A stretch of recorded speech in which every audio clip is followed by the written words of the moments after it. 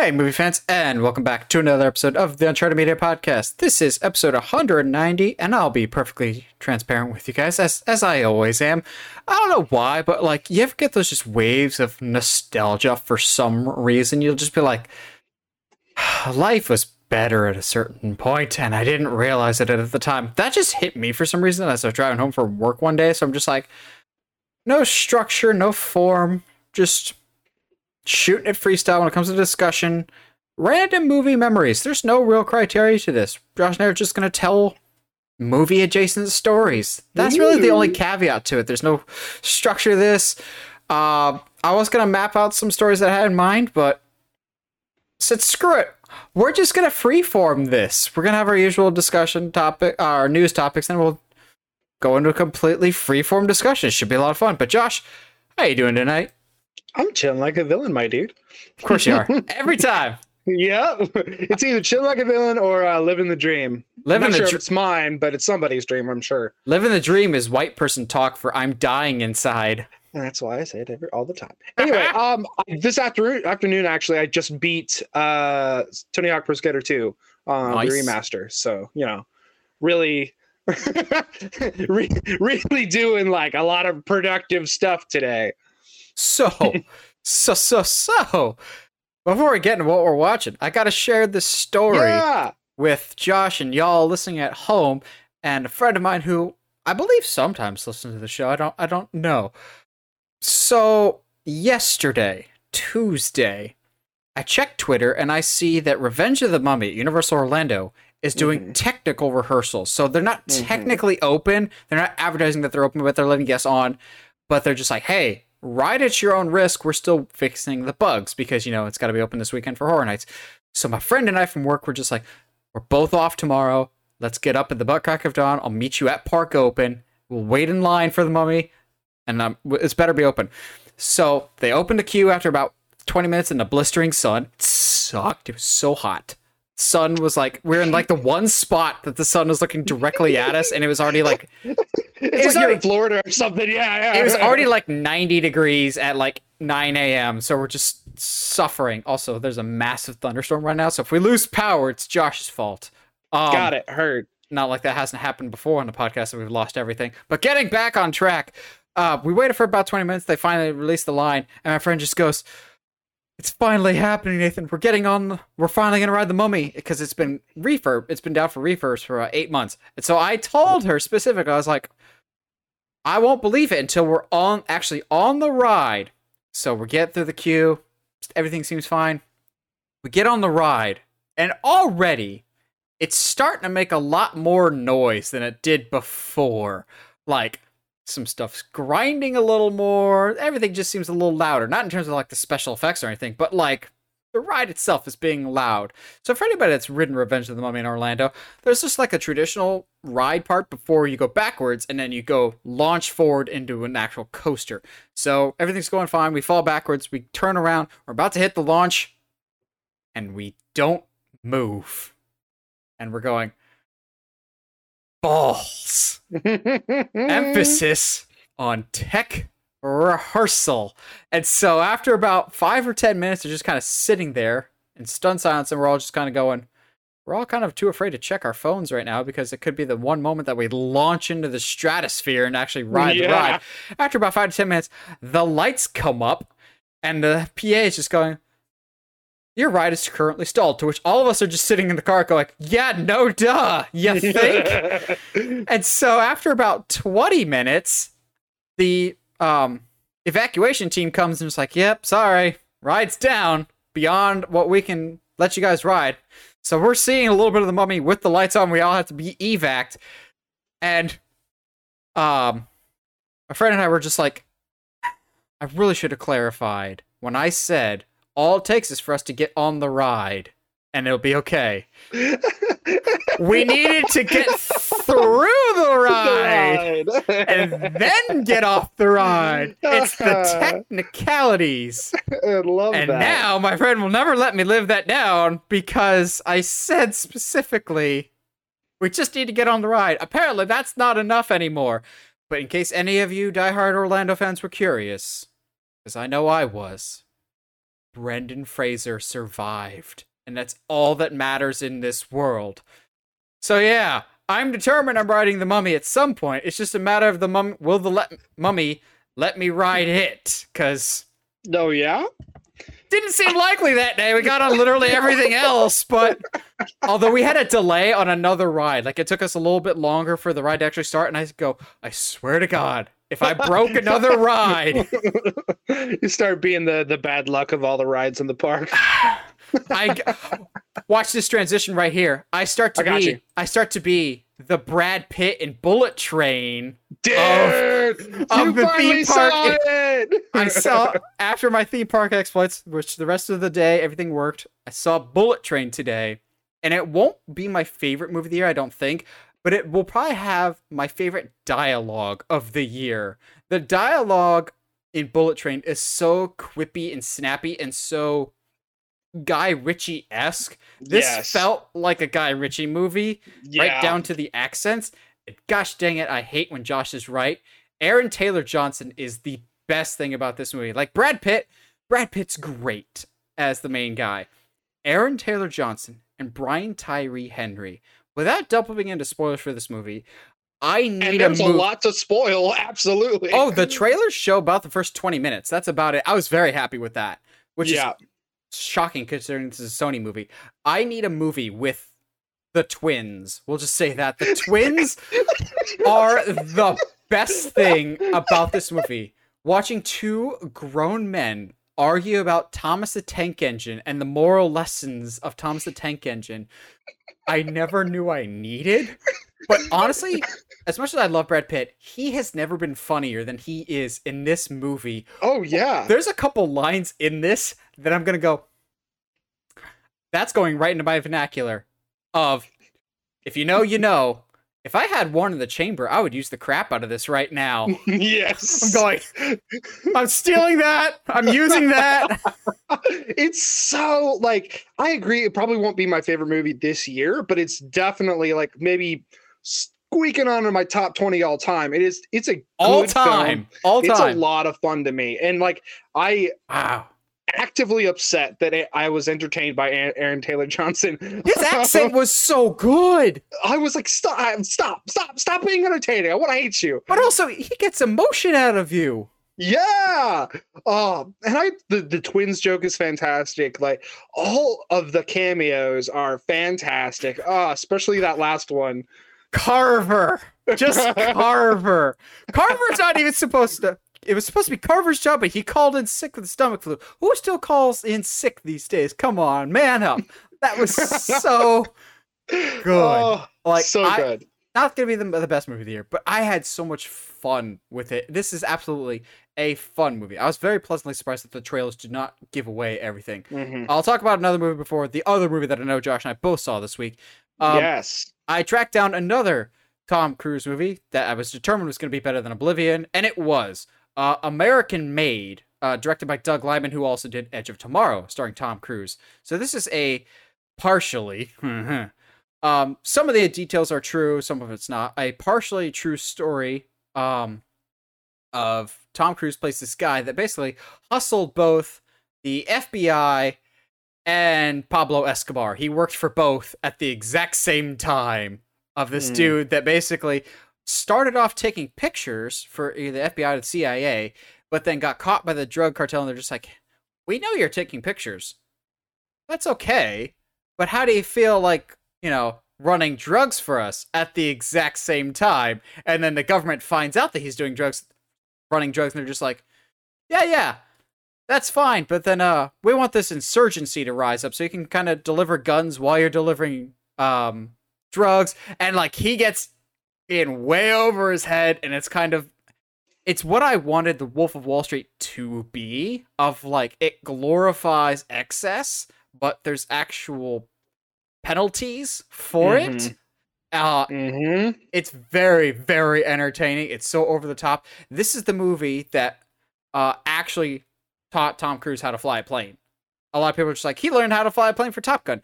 No, he already knew how to fly a plane. He learned how to fly a plane for American Made, which, watching American Made, he didn't really need to learn how to fly a plane. No, he's like, in typical Tom fashion. But like, it's also entertaining and kind of weird and bizarre to see. There's a scene where like one of the drug cartel guy gives him like a cross of Mary, or not cross of Mary, but like a rosary. Yeah, like a rosary or something to put on his dashboard as he's making this really, really short runway takeoff. It's weird seeing Tom Cruise hold any form of religious artifacts whatsoever that aren't somehow related to Scientology. American Made is probably one of the few movies that with Tom Cruise that Josh would actually like. It wouldn't be his favorite, but I think you would find it fascinating because the stuff the stuff that they dramatize is not that far off base of what they actually happened. Like a lot of stuff they made up, a lot of stuff they didn't make up. Of going, how is this a person that existed? But it was insane. It's pretty good, better than Oblivion. That wasn't hard though. The other movie that Josh and I watched this week, Orphan First Kill. Now, just like the first one, Josh and I both went into Orphan First Kill as blind as possible. Josh probably less blind because I told him how good it was, but I didn't tell him. I tried not to tell him that there was a twist, so that way he wouldn't know to expect it. But even if you know there's a twist coming in Orphan, like the original, I still don't think you see the twist coming. And the twist in Orphan 2 somehow matches the twist in the first one, going, I was liking this movie enough, but you big-brained this. And I'm very curious by this now. I'm very pleasantly surprised. Also, I tweeted about the movie and how much I liked it, and both the writer and the director liked the tweet, which I thought was very surprising. But cool. They're very active on social media, apparently. Good job, guys. We're making it on in show business now. That's how it is. We don't even have 100 followers on Twitter, but they still found us. This was a movie I didn't want, but I'm still happy it exists. It very pleasantly surprised me. Yeah, no, I agree. Without diving too much into spoilers, the twist is fantastic, but I think they don't lean. I think the twist comes too early, and then the result is it makes the last like third of the film like kind of feel like super rushed. The other thing I watched this week is a little show on Hulu called The Bear. I don't know if you've heard of it, but it's about this world-renowned chef whose brother commits suicide and gives him his restaurant in the will. Oh, yeah. I've heard of this. Oh, yeah, that sounds like a Josh show. Oh, it is. I actually got like lots of PTSD from it. Like I was like, there's a scene of like the ticket machine like printing out like continuously and everyone freaking out over it. And I was like, been there, done that. Oh man, like there's a lot of scenes in it. I was like, they ripped these two from my actual life, and I'm not a fan of that at all. Okay. Just because I gotta ask, because I worked 2 summers in food, and I just want to know if Josh has had the same experience. Have you ever had nightmares about beepers in your like kitchen equipment? Oh, dude! Like all the time, you're just like, beeper's going off, get the fries out. Go! Yes, I've had that. I've heard the ticket machine like just randomly. I'm like in the house and it's quiet and it just like no, not here at all. I would highly recommend it. The show is better written than I think I was expecting. There's a lot of like little mysteries that are there, and the characters are all interesting. Anyway, yeah, fantastic. The Bear. So our first news topic of the week, a surprise to be sure. I don't know if it's a welcome one or not, but I'm not gonna poo-poo it entirely for the most. Poo-poo it entirely? Okay, dude. Speaking of poo-poo, we're not gonna talk about it, but quick shout out to Dahlberg who asked us to talk quickly about the Winnie the Pooh Blood and Honey trailer. Let's go. How does that thing look even cheaper than I thought? Like, I was expecting it to look like it was made for $10, but it looks like Spirit Halloween movie has a bigger budget, but that makes sense. I'm still going to watch it. But getting back to the Fantastic Four news that we've got here that I'm on the fence about. Fantastic Four lost its director John Watts a few months ago, and they've been on the hunt for a new director ever since. Well, we heard a bunch of names being floated out there, and supposedly from insider scoopers, Marvel was looking at big name directors, and Steven Spielberg was one of the names at one point. I never bought that. Get out of here. But the name that supposedly Marvel has settled on is WandaVision director Matt Shakman, which surprises me to a certain extent, but at the same time doesn't, because while I didn't love how WandaVision ended up, I know a lot of people did, and I really think Kevin Feige liked how WandaVision worked, and so I think he trusts this guy enough. Kevin Feige also has a track record of bringing on television guys like Joe and Anthony Russo before doing Captain America. Had extensive work with television. I think they did Community is what they were famous for. I think so, yeah. So this makes sense that they bring in a television guy with so much experience. Like he's worked on so many different shows. I didn't even know until they did a full rundown of the TV shows that he worked on. He wrote and probably I think possibly also directed at least like 5 or 6 episodes of Psych. Some of them being pretty good, but not like standout episodes like the Freddie Prinze Jr. episode. But I was like, oh, okay, that makes me a little more on your side if you've done some Psych work. Maybe not some psych work. That sounds like he's been in a psych ward. This isn't Lena. Which it's weird to say, but Josh's new celebrity crush is the girl from Orphan. I hate it, dude. at least it's not like a squirrel or something. Which, to clarify, people, she's like 25. Yeah. But Josh, Matt Shackman, who is not working in a psych ward. It's not a 12-year-old girl. Here's the thing. I think WandaVision is a really tough conversation for both of us, because there is a lot of it that I really enjoyed, and while I think they do suffer from maybe not like fulfilling all of the promises that they set up throughout the show, the ending is still pretty satisfying for the most part. The cinematography is pretty spot on, and all the character work is pretty good. I don't really think it's that big of a stretch to have him do this, and I'm not necessarily nervous about it. I'm not, being like, yeah, absolutely, let's do this, let's get in there. But I mean, if you're gonna go with the director, like he's a pretty solid choice, I think. I don't necessarily think that there's any glaring downsides. Yeah, I think I'm with you. I don't hate it. I don't love it either, but it's a safe pick. I think too many people had their expectations high of completely unverified sources, really. I think maybe it was Variety or how they reported, maybe it was one of the major trades, but everyone was running with the idea that Disney was going to get a big name director because, quote unquote, Kevin Feige liked having Sam Raimi have more control over Multiverse of Madness so he could be more hands off with it.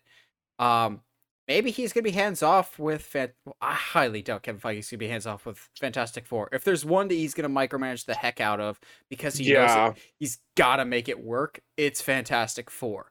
Because I think they're going to be very important going forward. And also just like, this is the one, besides X-Men, that people are the most looking forward to is Fantastic Four of like, are they finally going to get it right this time? I think Shackman doesn't blow me away as the option. But at the same time, while I didn't love WandaVision, I loved his attention to detail in WandaVision with how every episode was presented within the time period that it was set in. So I think, depending on how we want to present Fantastic Four, that could work. Because there's been theories forever that it's set in the 60s, and it's like the origin they are Marvel's first family, and that they get caught in the quantum realm or whatever. And according to Kevin Feige, it's not going to be an origin story, which I still question that decision. But hey, it leaves the door open for them to fight Mole Man. Mole Man! I say that. But D23 is next weekend. So we won't talk about it on next podcast because D23 won't happen. But in 2 weeks from now, I feel like one of the discussion topics we'll be talking about is the full major cast for Fantastic Four. I feel pretty confident now that Matt Shackman will come on stage at D23, be officially announced, because he hasn't been officially announced by anybody within Marvel yet, I don't think. He'll come out on stage, and then one by one, they'll introduce the cast. Our Johnny Storm, Joe Keery, just throwing that out there, Ben Grimm, Seth Rogen, because I can totally see that, and then Sue Storm, and they will save Mr. Fantastic for last. I think they'll save Mr. Fantastic for last because they know people have been waiting for that the most of. At this rate, it's not fully the Henry Cavill Superman situation, but it's very much of we want There's a lot of people that want Krasinski. There's a lot of people that don't. But at this point, it's more of we just want answers more than anything else, and we'll live with it Yeah. either way. It's just we're getting tired of this. Every rumor at one point or another of it's this guy, it's this guy, it's the guy from you. Yeah. I've heard Henry Cavill's name being thrown out there. I'm going, guys, I have a headache. Just stop. Like, it's not Cavill because, again, those unverified sources are like, well, I'm like, stop it. Don't you give me hope. I'm tired of Who Cried Cavill. But I feel like we're going to get some fantastic forecasting and bring it back around to Mole Man. I'm sticking with my guns, and I'm not just saying that because I put him in my story pitch. I'm willing to bet money that Mole Man will be the first villain because I think they'll save Doctor Doom for later.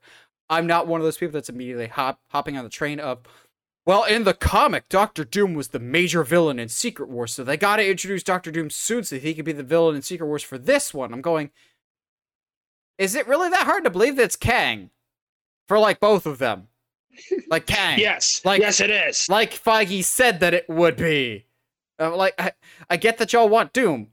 And I want Doom too. I want Doom. But it's possible that Kevin Feige means what he says and that Kang actually is the villain of Phases 4, 5, and 6. What a weird novel concept. Yeah. But Shackman's not the sexy name. But for the most part, both talent-wise and behind the camera, Marvel gets the right choices. I trust their people for the most part. I wasn't overly thrilled with what Sam Raimi did with Multiverse of Madness, but I'm not gonna lie. At the time, I was very excited with his. Yeah. But even then, that was a situation that he was not the first pick. Scott Derrickson, who directed the first Doctor Strange, was expected to come back, but he left due to creative differences, probably wanting to introduce more horror than what they did.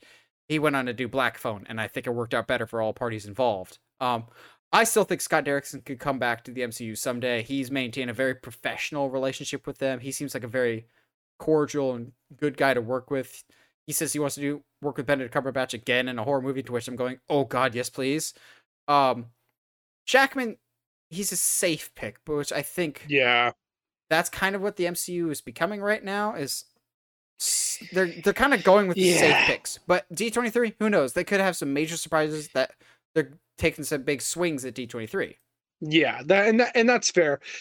The only reason I'm hesitant to say that they're going to save the casting of Mr. Fantastic to last, I think, is just because I think at this point, if you are going with John Krasinski, you just lead with that because that confirms everything, and then you get. But then you blow your load on the first guy. No one else is excited for the other three, depending on who you get. Depending on who you end it with, like if you actually, so if this isn't or if you end with a Doom casting, that's what I'm saying. Is I think if you end with Krasinski, then you're not going with John. If you lead with Krasinski, then you're doing a Doom. To me, in my mind, you're doing a Doom casting right off the bat. So, who knows? We'll see. Changing gears now from Marvel to DC. Last week, we talked about how Greg Berlanti might be in the running to be the head of DC, to which I told y'all, shoot that down, because if David Zaslav really likes Greg Berlanti, he wouldn't have canceled all of Berlanti's shows. Now, it seems like we have a new guy. Again, this is not confirmed. They supposedly are in negotiations, but it seems like Warner Brothers has found their Kevin Feige, so to speak, for DC, just because that's the closest equivalent we have, in Dan Lin. Now, a lot of people, myself included, are not going to be familiar with the name Dan Lin, to which, I'll be honest, that makes me more excited, the fact that I haven't heard this name. This is a role that, like, we shouldn't know the person going into it. Diehard fans might have known who Kevin Feige was before Iron Man, but Kevin Feige became the rock star that he is in the nerd world after many years, and also working on a lot of things. Dan Lin has a very long track record of being a producer on a bunch of hit projects. He was the producer on both the new It movies, say what you will about the second one, but they're hugely successful. He did the Robert Downey Jr. Sherlock Holmes movies. He has a bunch of experience, and I think it was a Vanity Fair or Hollywood Reporter had an article about him when this news broke. Again, Warner Brothers themselves has not officially come out yet, so this is supposedly they're in negotiations and they haven't signed on the dotted line yet. But Dan Lin, something that immediately stood out to me in the article was he is well liked in the industry, and he is not afraid to go to people when he does not know something. And I'm going, that is what I need to hear. Yeah, I need someone that absolutely. is willing to collaborate with others. And I know some people are like, well, does he know the comics? Here's something y'all aren't going to like. He doesn't need to. He can let the creatives be in charge of it. Like, sure, Kevin Feige knows the comics, but Marvel was not his first priority. He openly admits that Star Wars is his first love and passion. Marvel and Star Trek are about tied for second, according to the man himself. Like, he became a Marvel expert later. I don't think the qualification for this is you have to be an expert in DC Comics. That's what you hire directors and actors and other people in your bubble to work on. The fact that the reports are he's very well liked. The problem is that I've seen, and maybe it's just me wanting to come to the defense of this guy real quickly, is so many people were shooting this down because they read the headline of the article of, this is the guy that produced the It movies and will produce the new live-action Avatar Last Airbender series for Netflix, and everyone already just goes, he was responsible for that, a show they've never seen before, but because it's rebooting something from their childhood, they already write this guy off. I'm just like, it's... I think I blame more the person that put that in the headline because they know it would generate clicks. They're just like, Yes, this guy is producing a project that I haven't seen before, but it's a remake of something that I like. Really? Look at this other catalog of stuff that he has done that you do like. He's been in this industry a long time, and then you've got those real bad people that are just like, he doesn't, quote unquote, look like me or act like me, therefore he's not qualified. I'm like, just because he doesn't know what issue of Crisis on Infinite Earths Supergirl dies in doesn't mean he can't do the job well. Yeah. And I think the big thing, and I think nerds are really bad about this. I said that being a nerd. Whenever we see somebody going into this kind of this role, it's very easy to be like, what's their comic knowledge, blah blah blah blah. And to be quite honest, like you said, I don't think it matters, because if you have Day someone, Rocks. Oh, sorry. yes, oh god, I haven't heard New Day Rocks chant in a while. I love that. But in my mind, if you have all of the knowledge, then you're pulling a Marvel where you're like always winking at the camera, like, yes, we introduced this person. You know that name. Wink, wink. You know what they're gonna do later down the road. Wink, wink. Like, it just a lot of like, you don't need to do that to tell a good story. And I don't think, there's this thing called research that people do all the time, that you can get the information you need in order to tell good stories. And I don't think you need the whole world of comic book knowledge in order to understand the story that you're trying to tell. Yep. Yeah, that's kind of like where I was landing on, I guess, to me. And especially like if he's producing the new Avatar series, the live action one, the casting alone makes me interested in that show. So like, I don't understand why we're hating on that. I understand if people are like, it part 2? Yeah, no, I'm good. Because it part 2 is okay at best. But here's where I will give everyone involved with It Chapter 2 a pass, because let's be honest, the first half of it is so much stronger than the second half, and it always will be, because the second one is very much just a rehash of part 1. Like, if the kids just did their job and finished off it the first time, the book would be a whole lot shorter and probably better. Because the second half is just rehashed. They just split them up only to bring them back together again and completely needlessly kill awesome characters. The difficulty is, no matter who was put in this situation, whether it was Dan Lin, Greg Berlanti, whoever else that does not have the name Kevin Feige, will have an uphill battle, because for better or for worse, they will be compared to Kevin Feige, even though the roles will probably be very different and their approach very different. Fans will... The thing is, if you're too much like Kevin Feige, they'll blame you and say, oh, he's just copying Marvel. But if you're not enough like Kevin Feige, they'll say, well, why aren't you just like Kevin Feige? Like, Kevin Feige has established his reputation as a stand-up guy who's willing to work with creatives and build this universe over a decade. People want a decade's worth of success overnight of like, Yes. doesn't matter if it's Dan Lin, whoever else gets put in this position, let's cut them some slack at first. I know people were like, you hated Bob Chapek right off the bat. Yeah, because he was in a position of power for years that I saw him do horrible we already things knew with the what we company. were going to get with Yeah, Bob we knew what we were Chapek. going to get. So like when he goes into power, I'm going, yeah, I knew what to expect. We don't really know what he's bringing to the table yet. It could be great. Change sucks, and Warner Bros. Discovery is going through a lot of changes right now. Some of them are starting to piss me off too. I'm defending them more than most, but I'll admit some choices I hate too. But I'm not the one in charge making those choices, so I'll give them some slack. But yeah, it's an uphill battle for no matter who's in charge. So I'm rooting for Dan Lin because I want these characters to succeed and do well. It's just we maybe tone it down with Kevin Feige comparisons, at least for now, because it's gonna be a tough gig no matter who's in charge. Because it's not fair to Dan. Like he's got he's got to give us a reason to hate him, because at this point there's not really a real reason. And and I'm gonna say this: if you're hating the decision of Dan Lin because he doesn't look like you, you can go ahead and just not be a part of the fandom. Appreciate it. Yeah, because whether people admit it or not, I'm sure there's some bias there. Yes. So let's hop aboard the bad news, the DC bad news train. God, dude. This one's a weird one though. Of both Aquaman and Shazam: Fury of the Gods have been delayed. With Shazam: Fury of the Gods being delayed till March 2023, and Aquaman being delayed till Christmas 2023. Odd. In the long term, I think this will be good for both movies because, more time to polish it. In the case of Shazam: Fury of the Gods, as much as Josh and I don't care about Avatar, the fact that it's not going head to head with Avatar anymore is probably a good move.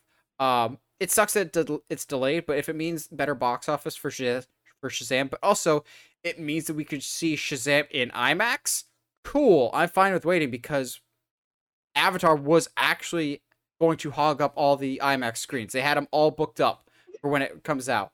Now with Shazam: Fury of the Gods coming out in March, it will have a whole lot less competition. It can have the IMAX format, which will get some extra money. And also, David Sandberg is used to working with no money, so I'm sure he's used to making the best out of special effects. He can make it a whole lot better with more time. Same with James Wan, and I'm sure Atlantis needs a whole bunch of special effects. So polish that up, finish that up as best as you can. Take Amber Heard out back and don't bring her back. Like, kick her out, but don't give her the key to come back in. I don't think that's going to happen. I think they're just going to not use her a whole lot. The question is, though, now... Aquaman will now come out after The Flash. So, timeline-wise, how is this going to impact everything? Because we heard Batman will supposedly have a presence in Aquaman, but it might have just been a cameo. But, we originally heard it was Michael Keaton because it was set after The Flash, and Michael Keaton's Batman was going to be Batman going forward. Then we saw and confirmed that Ben Affleck filmed some stuff for Aquaman 2. So that was because Aquaman was coming out before Flash in the timeline. There was not the Keaton Batman yet. Now I'm just very confused, especially with Momoa going, yeah, man, we might even have more than one Batman in this movie. Going, stop confusing me, Momoa. You already confused me enough. How is your hair so perfect? It confuses me. But you're not helping your case here, Momoa. You know we're already very confused by this timeline. The Flash is just throwing us all kinds of out of whack right now. This sucks that it's delayed, but Aquaman, the first one, did incredibly well having that Christmas-related time slot and became champion despite having a whole bunch of competition around the same time. Although I will blame you, Aquaman, for the lack of success for Bumblebee. That movie should have done a whole lot better at the box office. Josh, Aquaman, The Lost Kingdom, I think it was Lost Kingdom, and Shazam: Fury of the Gods both have been delayed. Thoughts?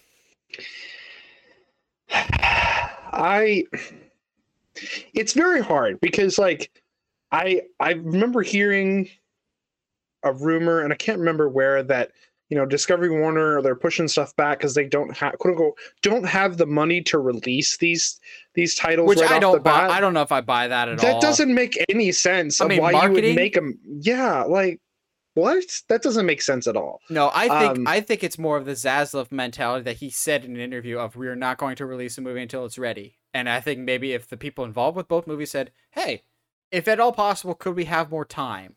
And he goes, "Sure." Or maybe they want to space these movies out a little bit better because I feel like wasn't Aquaman an October release? Yeah, And it was like only like a month or two after The Flash. Yeah, But like it before was. Yeah, they were. Everything was really, really close together. So I wouldn't be surprised if there was a reason for them to kind of, push everything back. To me, like, and I think in this specific case, them pushing it back is not like a red flag in this case. I think that's hey, like you said, hey, can we have a little bit more time? Or hey, can we, let's space these things out a little bit more. Having a movie in December is during that winter time is a very good move. Putting your Shazam in March is a very good move. That's building up to the summer season, and March is typically kind of quiet sometimes. So you know what? Yeah, that's a good move. December has the potential to be quiet. Hey, that's a good move. December's never quiet, man. Yeah. Yeah, I mean, I know, but sorry, I got a beard hair in my mouth. That was gross. But yeah, it doesn't spell doom to me like I think it would have like a couple months ago. My biggest complaint right now is all of that stuff that The Rock has been posting on his Instagram about all these big meetings they're having about Black Adam and how it's going to change everything, and I'm getting so stinking tired of it. It's okay, Rock. I'm excited enough for the movie, but it has nothing to do with Black Adam. I'm so more excited for Justice Society. I'm also more excited for Black Adam to come out just so we don't have to hear The Rock say the hierarchy of the DC universe is about to change. Like, dude, I get it. Yeah. This isn't a promo. This isn't a tagline. Like, if you smell what The Rock is cooking, you don't have to ingrain it to our brains. You're not selling t-shirts. Oh, they probably are selling t-shirts with the phrase. I mean, wouldn't you? And they'll make it with the crappy WWE shirt material. Although admittedly, it has gotten better in recent years. I mean, yeah, but I'll never forgive them for me spending money on my Dolph Ziggler shirt and it becoming like the most like starchy. Like how I just got this shirt. How does it feel like I starched it? Like what in the world? Also, quick side tangent, WWE. You do realize you can make shirts in other colors besides black, right? No, that's not allowed. You're not pro wrestling tees. We're not. To be fair, most wrestling shirts are black, even on the independent circuit. Whether for better or for worse. Regardless, though, I think at the end of the day, I'm putting my faith in Zaslav as far for this move. As for now, it's getting. I don't know about you. It's getting really tough to defend them. I mean, they're having to make some really tough decisions. Yeah. So like, I'm understanding, but at the same time, it's like pump the brakes just a little bit, man. You can't save all $3 billion overnight. I mean, yeah, maybe. Well, let's just add to Warner Brothers' misery, shall we? Yes. And it looks like they might be losing a partner in Legendary. The people that helped make them a lot of money last year with the MonsterVerse. And Dune. Let's not forget about Dune as well, was a Legendary movie. It seems like Warner Brothers and Legendary might be parting ways, as Legendary, their contract, I think, is up maybe next year, and they're shopping around their options, and supposedly are interested in working with Sony and Paramount. I know so many people are going to hop on this. Again, Warner Brothers is in trouble. Zaslav is ruining the company.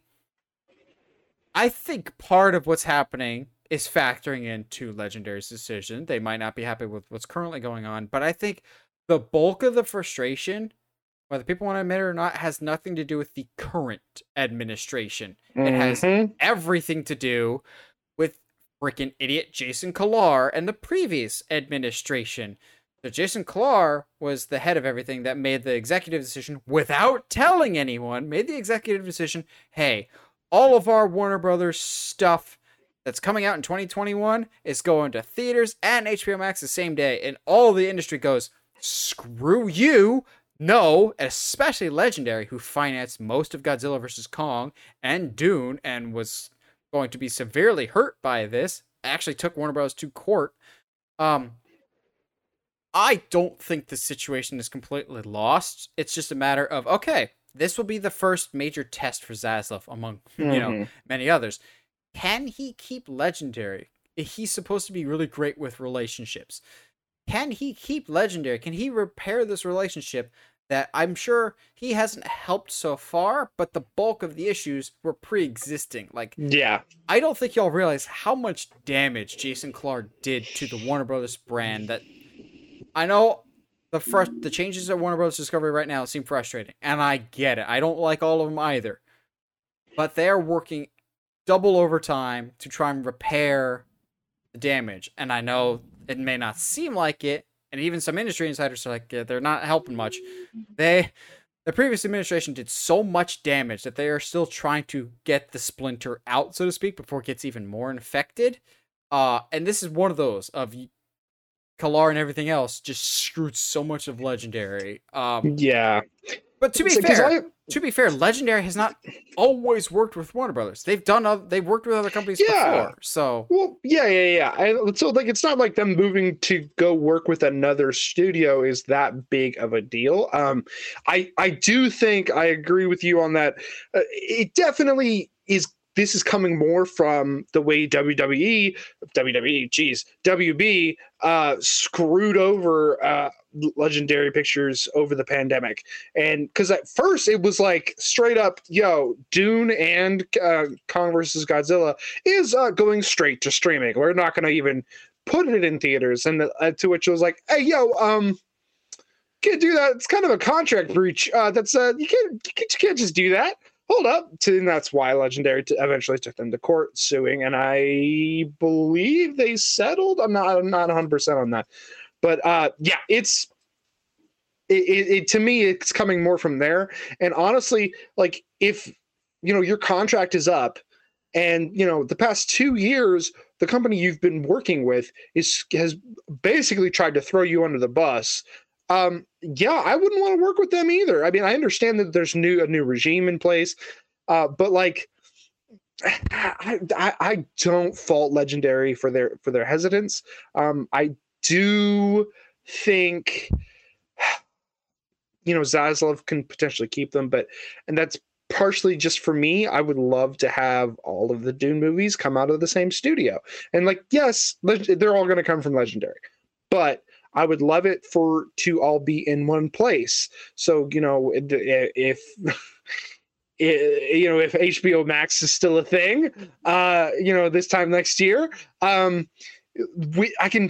the Dune movies are there, or, so you know what I mean? So I would prefer, obviously, if Legendary Pictures stay with Warner, but honestly, I don't blame them if they don't. Yeah, I think both Sony and Paramount are both in a much better situation currently than they were like even 2 or 3 years ago, because Sony, I was thinking about it today, Sony's had a pretty decent year this year.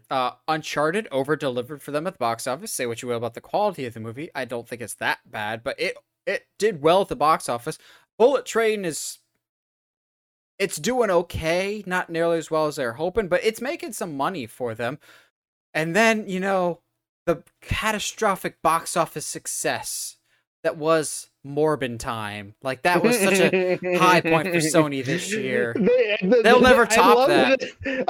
It still makes me laugh that the meme community memed Sony so hard that they're like, oh no, they actually like it. They're going to watch it again if we re-release it. And then nobody went and saw it. They're like, oh! And then all the memes were like, sorry, Sony, we were busy that weekend. Do it again. We'll see it this time. We promise. But even Paramount's right now the top dog right now because of Top Gun Maverick and Tom Cruise going, see?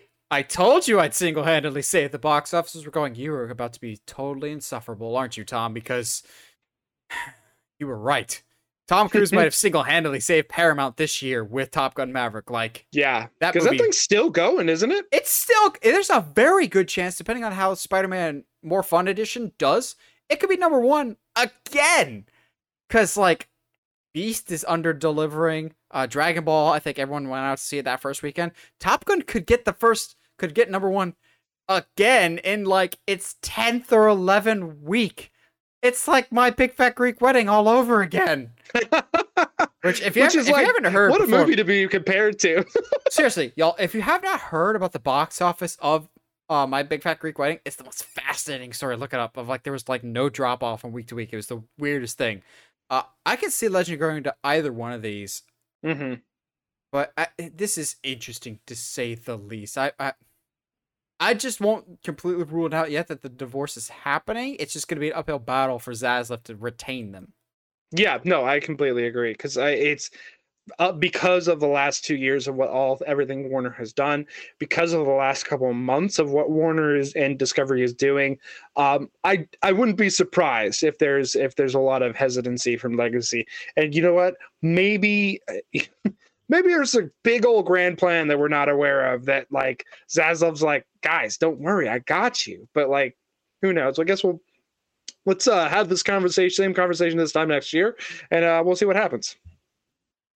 Lastly, for our news topics, is honestly, and I mean this with full 100% sincerity, one of my most anticipated movies of the year.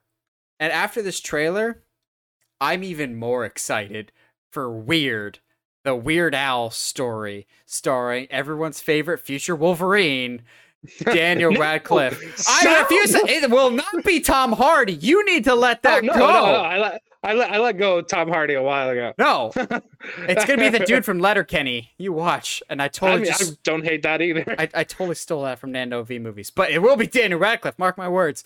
So they finally showed the first official trailer for Weird, the Al Yankovic story. And I'm not gonna lie, the first time I watched this trailer, I kind of hated it because I didn't get the joke, and I was just like, why are we portraying Weird Al as an alcoholic? I don't think he ever dated Madonna. And then I felt like an idiot because I got the joke. Because I didn't know what this movie was going to be. I was expecting this movie to be Walk the Line, when in reality, it's Walk Hard, the Dewey Cox story. For those that don't know, that is a spoof of a biopic as opposed to a biopic. I was expecting this to be a straight biopic for some reason. But now, seeing it's Weird Al, it's the only thing that makes sense. Of course he's parodying biopics, which that makes the Daniel Radcliffe thing make so much more sense. Because in case y'all didn't know, Daniel Radcliffe is one of the funniest actors working today. He is so charismatic. He's so funny. And I've seen so many people that are just like, Weird Al is so tall, Daniel Radcliffe is so short, he's not the right height, he doesn't even sound like him. That's the joke! That's the point of the trailer! He's not even singing, it's literally a Weird Al song playing over bad lip singing from Daniel Radcliffe, but that's the joke. The moment that it hit me was the second time I'm watching the trailer is when he's a kid sitting on the table with his parents, and his parents are going, you just have to learn to accept who you really are and get rid of all the things that you love or care about and get a real job. Going, that is so on the nose. Because, to be honest, there is some history with Madonna, but not like romantic history with Weird Al whatsoever. Because Madonna supposedly actually was one of the few people that's actually come to Weird Al requesting a spoof. So there is actually some history there. And casting Evan Rachel Wood as Madonna, perfect. I cannot wait for this movie. I was excited before, but the fact that this is a spoof of biopics, a genre that is so easy to pick apart anyway, I cannot wait. And the fact that Weird Al himself is in the trailer multiple times. Yeah. Like, oh my gosh. It's so good. So good, dude. I thankfully I was in on the joke not in on the joke, but like I was, even if this was like not a spoof, I was down for it. I was like, yeah, okay, yeah, I'm here for this. Sure, whatever. I don't remember him dating Madonna. I love that. Oh, him sticking that lit cigarette on somebody's hand seems a little out of character, but okay, yeah, I'm here. It's the only thing that makes me mad is that this is on Roku, and I'm gonna have to find a way to watch it without. I mean, it's on Roku, so it should just be free, I'd imagine. I guess, but Daniel Radcliffe is easily one of the funniest people working right now. If you've seen Swiss Army Man, if you've seen like the Guns Akimbo, he's genuinely hilarious, genuinely like charismatic, and apparently ripped. He was so jacked in that shot where he's coming out of the egg or whatever. Yes. I was going, dang, Wolverine. To me, that adds to the joke, though, is because like Weird Al is not known for being jacked at all. Oh man, I love though the joke of just like, I was a raging alcoholic, I cast away my bandmates, which only diehard Weird Al fans know. He has a band with him that he's had his entire career. Like he's an uber loyal dude, but also he's never drank, he's never done drugs. He's like more straight edge than CM Punk, except he's not a dick. Like, I was talking to one of my coworkers. Weird Al is like Steve Irwin and Mr. Rogers. No one hates him. He is a great human being that literally everyone's just like, Weird Al? Oh yeah, Weird Al, man. Weird Al. Dude, what a guy. But it's like, it's so cool being a Weird Al fan going, hey, that's the music video for Like a Surgeon. That's that. I'm going to be rewarded for this, aren't I? I think my favorite line in the trailer is like, yeah, Al Yankovic, that's such a long name. We need to change that. Weird. What about Weird Al Yankovic? I love it. Like, that's I was like, yeah, that and works. The fact that it's Rainn Wilson as Dr. Demento. Yes. Oh, dude. And the top hat. I don't get it. I'm so bad. It's so that's what Dr. Demento looked like. That's so funny. That's almost like spot on to Dr. Demento. I think the more and more I see it, this movie, the more and more I'm just going to watch the crap out of it. I don't know, quote unquote, how good it will be, but like, I'm going to enjoy the crap out of it. That's for sure. Yep. And as always, well, come on, Graphic. You can do it. I believe in you. And as always, this week's episode is sponsored by... Do a barrel roll out of this awkward transition because our graphics don't always work. This week's episode is sponsored by TeePublic, your one-stop shop for all things Uncharted Media merch, whether it's t-shirts, mugs, stickers, whatever you want with the Uncharted Media, or other fantastic designs that we've got. TeePublic's always got sales going on, so we should probably keep you guys in the loop for that, but we do a terrible job of that. Support the show. We're terrible at marketing. We're so bad at marketing. We really, really are. And if you haven't already, subscribe to us wherever you get your podcasts, or if you haven't already subscribed to us on YouTube, help us get to 700 subscribers before the end of the year so we can talk about Darth Jar Jar with all the seriousness that it deserves. Yeah, baby! So, for our main discussion today, we really don't have any form of structure to this week. We're just like, you know what? Anything movie related that we have memories or interesting stories that we have, let's talk about them. Because I don't know why, but I just like got on this like nostalgia trip specifically about Family Video. I'm just going, man, I'm so sad. I still have not gotten over that that's gone. Also, I looked it up on MapQuest. The building is still there with the Family Video branding. I'm going, so the Little Caesars is still there. She just got this big old empty Family Video. No one's moved into it. Okay, that's fine. I can't do the Harry Potter meme of, how dare you stand where he stood. I've seen, but like, I would totally like, if it wasn't in the town that it's in, I would totally go back and like put a bookstore in there. Like, that's like a perfect location for one. But anyway. Transform all Family Videos into bookstores and just keep the shelves. Well, they probably, I think they sold, no, they sold the shelves too. That's fine. I'll buy shelves. I'm rich, obviously. More rich than you were a couple months ago. Oh, that is true. You both, man. That's what it means getting into your 30s. You make more money, but also everything costs more. Yeah, I've been looking at housing the past couple of weeks, and it's like, right. So anyway, you and me both, dude. Tennessee is a quickly flourishing state, and it price reflects that. Yes, it does. So let's start with Family Video. I have a lot of memories, obviously, with Family Video. The sad thing is, though, the episode where we broke the news that Family Video was closing permanently, Josh wasn't on that episode. I think that was either during your hiatus or one of the weeks that you were just busy. Yeah. So you and I have never really gotten to talk about our Family Video memories, and I've got more Family Video memories with you than I do with the person, Michael, that hosted that episode with me. Like, he obviously came kicking and screaming with me the numerous times. So I'm gonna just open it up with this. I never saw the final tally of how much I spent at Family Video, but I saw how much I spent my freshman and sophomore year. And it was definitely in the triple digits. Attaboy. And it wasn't. Attaboy. And it wasn't. The number wasn't a 1 or a 2.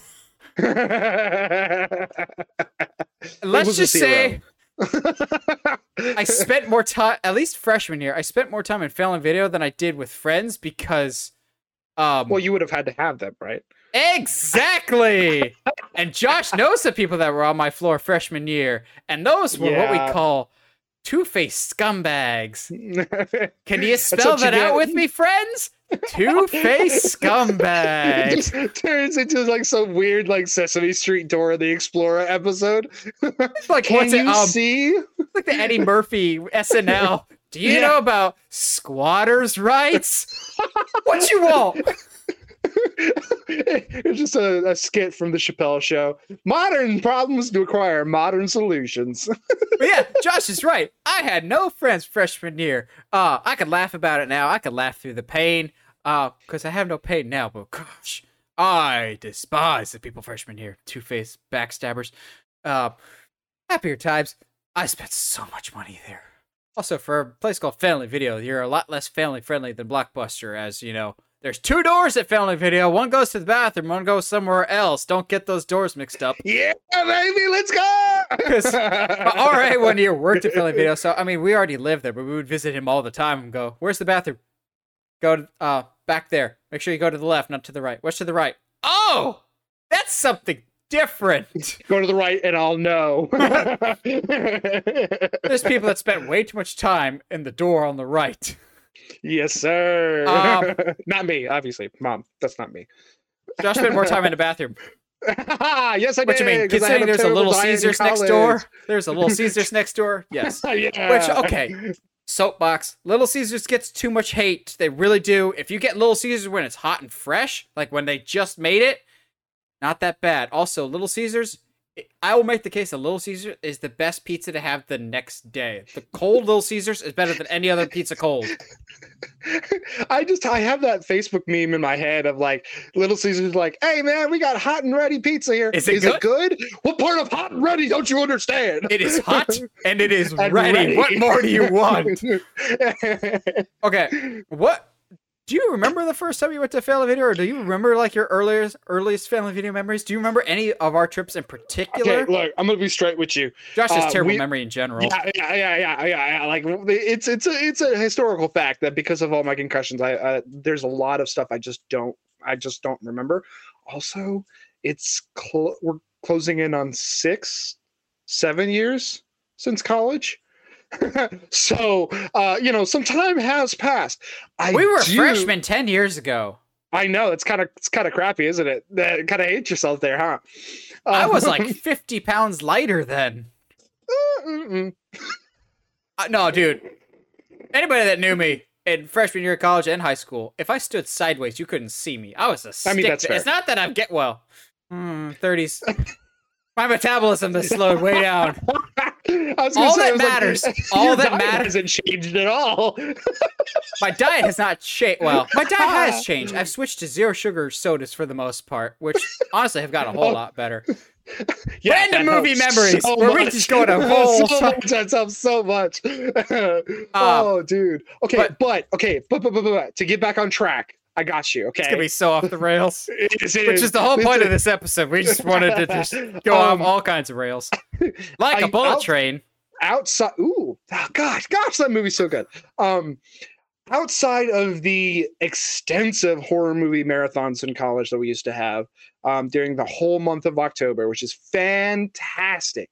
I do have memories of like you and me, and usually Alex. We'd go, hey, like it's not far. It's actually pretty nice out. You want to just go walk? Let's go walk to. Oh, it didn't walk matter to if it was Family nice Video. out. That's fair. We'll talk Let's go about walk that to later. Family Video, and we'll get some stuff, and then we'll chill and quote unquote do homework while we watch a movie. There's never quotes. If on anybody knows Josh, he did not do his homework. that. If you look at my freshman year, like my first half of freshman year, yeah, I did not do homework. Yeah, so at did I. all. I was on the honor roll freshman year because I had no friends, so I had no choice but to do homework. It was either no, I had do I was homework or face terrible. the harsh reality of the world. I was put on academic probation my freshman year, dude. Like it was not good. But yeah, no, like That outside explains of those, because of your field. yeah. Anyway, yeah, but like I have a vivid memory of like one of my my roommate at the time, other Nate. He was like, Josh, like you're always watching, martial arts movies, that was like a weird staple for me in college. Of In like college, yeah, okay, don't at me. But like he was like, yeah, there can't be that many good martial arts films, and I went, boy, let me treat you. And he's like, I was like, I bet you $20 I can get you a good martial arts movie every day for a whole month. And he was like, there's no way. And I started making a list and ended up with I think it was like 150 movies, martial arts movies that were like actually pretty solid, and like handed it to him, and he was like, there's no. I was like, watch them, find out. And I think he got halfway through, and he's like, "Yeah, these are these are really good." how can you discount an entire genre? It's so funny.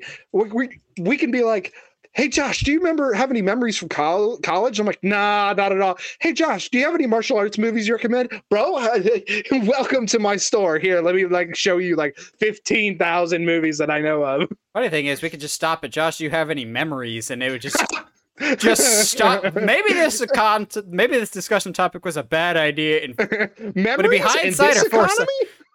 To be fair, y'all, if you listen to those older Wrestling Days episodes with Josh, his brain was jello. It was bad. Back when Josh was recording in cars. Gosh, dude. Let's talk about that. Oh, man. Also, yeah, we'll break that news at the end of this episode. I'll just make that executive decision now. I'll make that announcement at the end of this episode. So listen to our ramblings, and I'll make some news. Yeah. All right. So hit me with some more some actual like movie memories. Family Video would rip you off, and I kind of loved it. So what I mean is they would rip you off is they would have the new releases, and they'd be like, what, $3.99 for one night, $5.99 for like 3 nights, and those quote-unquote new releases would last forever. Okay, I'm still pissed about this. It's gonna sound weird, but why the heck was Pitch Perfect in your new release section for almost the entire time we were in college? Because it's not a new release if it's been multiple years. but it's a good movie. The sequels had come out. But they're not good. The first one doesn't matter. If I want to go back and rent the first Pitch Perfect, because like Josh said, it is good. I like the I like the first Pitch Perfect. Wow, that's so hard to say. I like it. I wanted to rent it. I didn't want to pay that much money when you have other rentals that were $1 or 2 for $1. That's where Josh and I lived, was the trash pile that was 2 for $1. 5 Good Things would not exist without the 2 for $1, the 2 for $1 section, which was so many 5 movies. Good Things barely exist now. But we got to get back on that, my dude. We gotta stop promising things that don't actually happen. That's our worst character flaw. But okay, so I say Family Video ripped you off because a lot of the time the seasonal movies they put like on a shelf, like Halloween, Valentine's Day, Christmas, and those would be specially marked prices of like $2.99 or $3.99 because they're seasonal movies. When those movies weren't in season, 9 times out of 10 they were in the 2 for $1 section. So you could either watch the original Halloween on DVD or Blu-ray, DVD at the time. You could either watch those on DVD for 50 cents for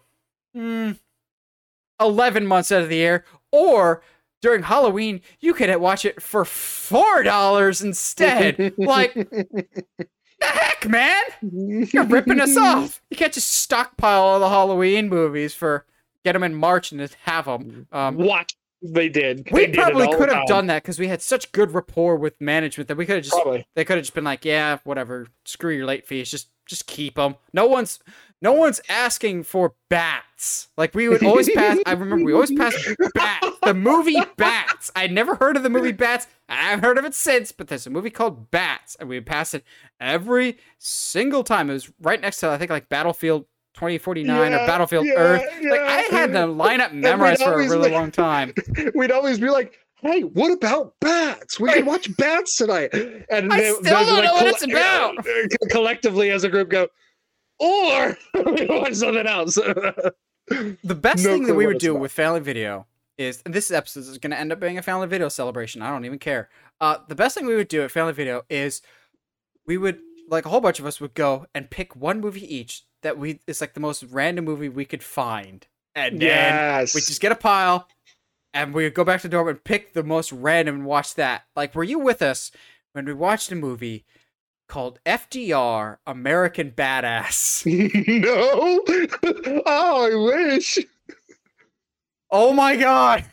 The movie was so wrong.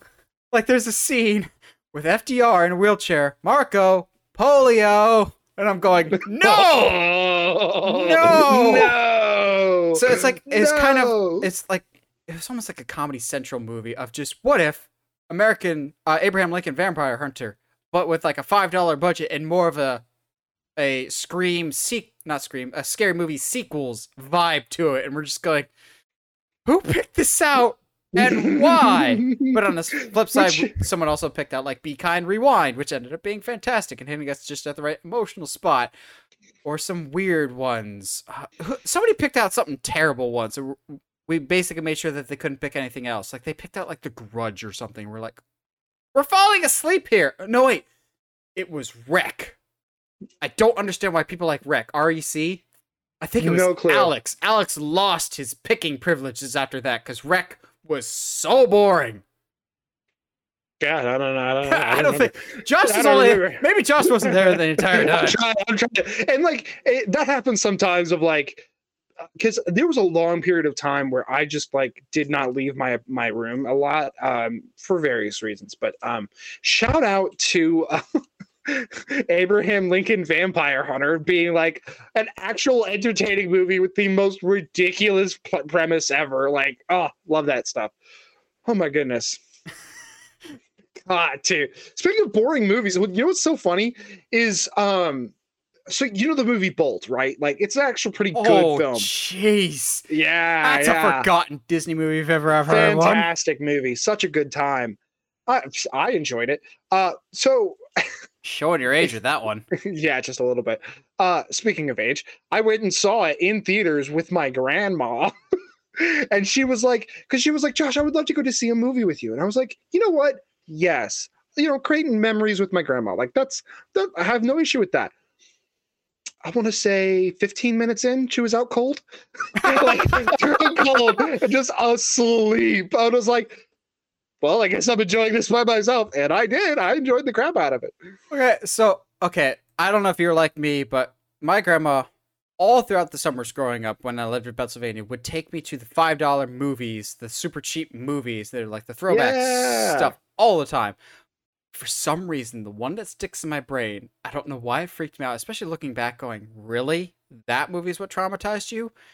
The Brendan Fraser Dudley Do-Right movie. Really? So here's the context. I don't remember the movie at all, except for this one scene of Snidely Whiplash, which I played in the second grade play, and I crushed it, and also got to eat brownies on stage and get to say, suck it, I'm eating dessert in front of all you other plebeian second graders. I'm better than you. Really remembering that line. Really proud of you there, bud. Oh, that was not in a second grade play. I just remember that I got kicked out of town because the desserts were so good, and they sent me packing with good desserts or something like that. It was weird. But that is okay, sure. I remember Snidely Whiplash was the bad guy in the Dudley Do-Right movie, and whoever the girl was, I forget most of this movie. she's home by herself, and I think maybe this is completely not what happens in the movie, but it's how my brain remembers it. Um, like the bad guy's coming to the girl's house, and I was afraid he was gonna come and kill her. I was so convinced that the bad guy was gonna kill Dudley Do Right's girlfriend, in a children's movie. I got so freaked out and convinced myself, oh no, the villain has dressed himself up as Dudley Do Right and he's going to kill Dudley Do Right's girlfriend. I got so freaked out. I made my grandma and me leave the theater. I was so freaked out that Dudley Do Right's girlfriend was going to die. I have not gone back and watched it since, and no one remembers the Brendan Fraser Dudley Do Right. But for some reason, that sticks in my head. There's plenty of other great movies I saw during $5 movies of like, was it Fievel Goes West? Yes! Or movies like that. $5 movies are great. But for some reason, I'm always traumatized by Brendan Fraser's Dudley Do Right. A movie I'm sure most of our audience doesn't know exists. You know what's really crazy is, speaking of movies that like terrified us as kids, excuse me, it actually made sense on like why, as an 8-year-old, I watched Jurassic Park and could not get through it because of the like for whatever reason, like 8-year-old Jeff Josh, Goldblum. Whenever we got to the scene where she finds Samuel Jackson's hand on her shoulder, freaked me out so much every single time. I'm talking for like 10 years. Like I don't think I saw Jurassic Park for the first time like in college. Like I just did not watch it because I was like, oh no. I just had that like memory of things being terrifying. So, and I just couldn't watch it for the longest time, which is hilarious. Thinking about like that, I just watched last night watched a horror movie by myself in a dark room. It's different when you're an adult, unless it's The Strangers and you watch that by yourself. Then all bets are off. I'm good. Thank you. Speaking of movies that traumatized you, my family will know the movie that I credit for why I'm afraid of snakes. If anybody asks, yes, I am man enough to admit I'm deathly afraid of snakes. If you want a white kid to set the new land speed record and beat Usain Bolt in a race, put any form of a snake near me. I almost lost it in Bullet Train, but that snake looks fake enough that I was okay with it. Yes. This movie traumatized me, and still to this day, kind of gives me PTSD even just thinking about the movie. The live-action Jungle Book starring Jason Scott Lee. Really? And Lena Headey. Because... Oh, actually, whoa, that's a memory that like I and Carrie Elwes. And Carrie Elwes. I remember being terrified of him like falling in the quicksand in the water. Oh my gosh, yeah. Wow. Sorry. Continue, my bad. Whoa, that movie's also a whole lot darker than I remember of like, hey, this guy has a cut. He's stuck in a tomb that's filling with sand.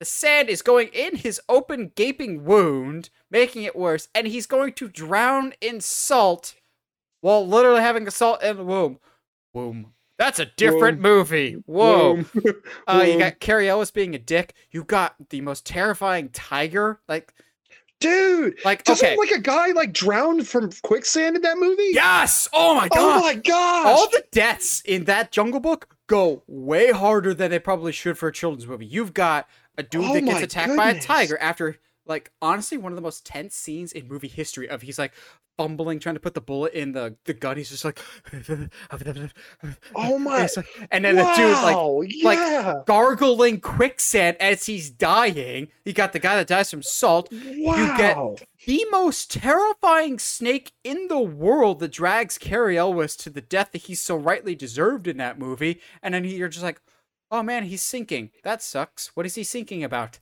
Hey. And then as he's sinking, he sees all these skeletons around, and they're just like, oh god.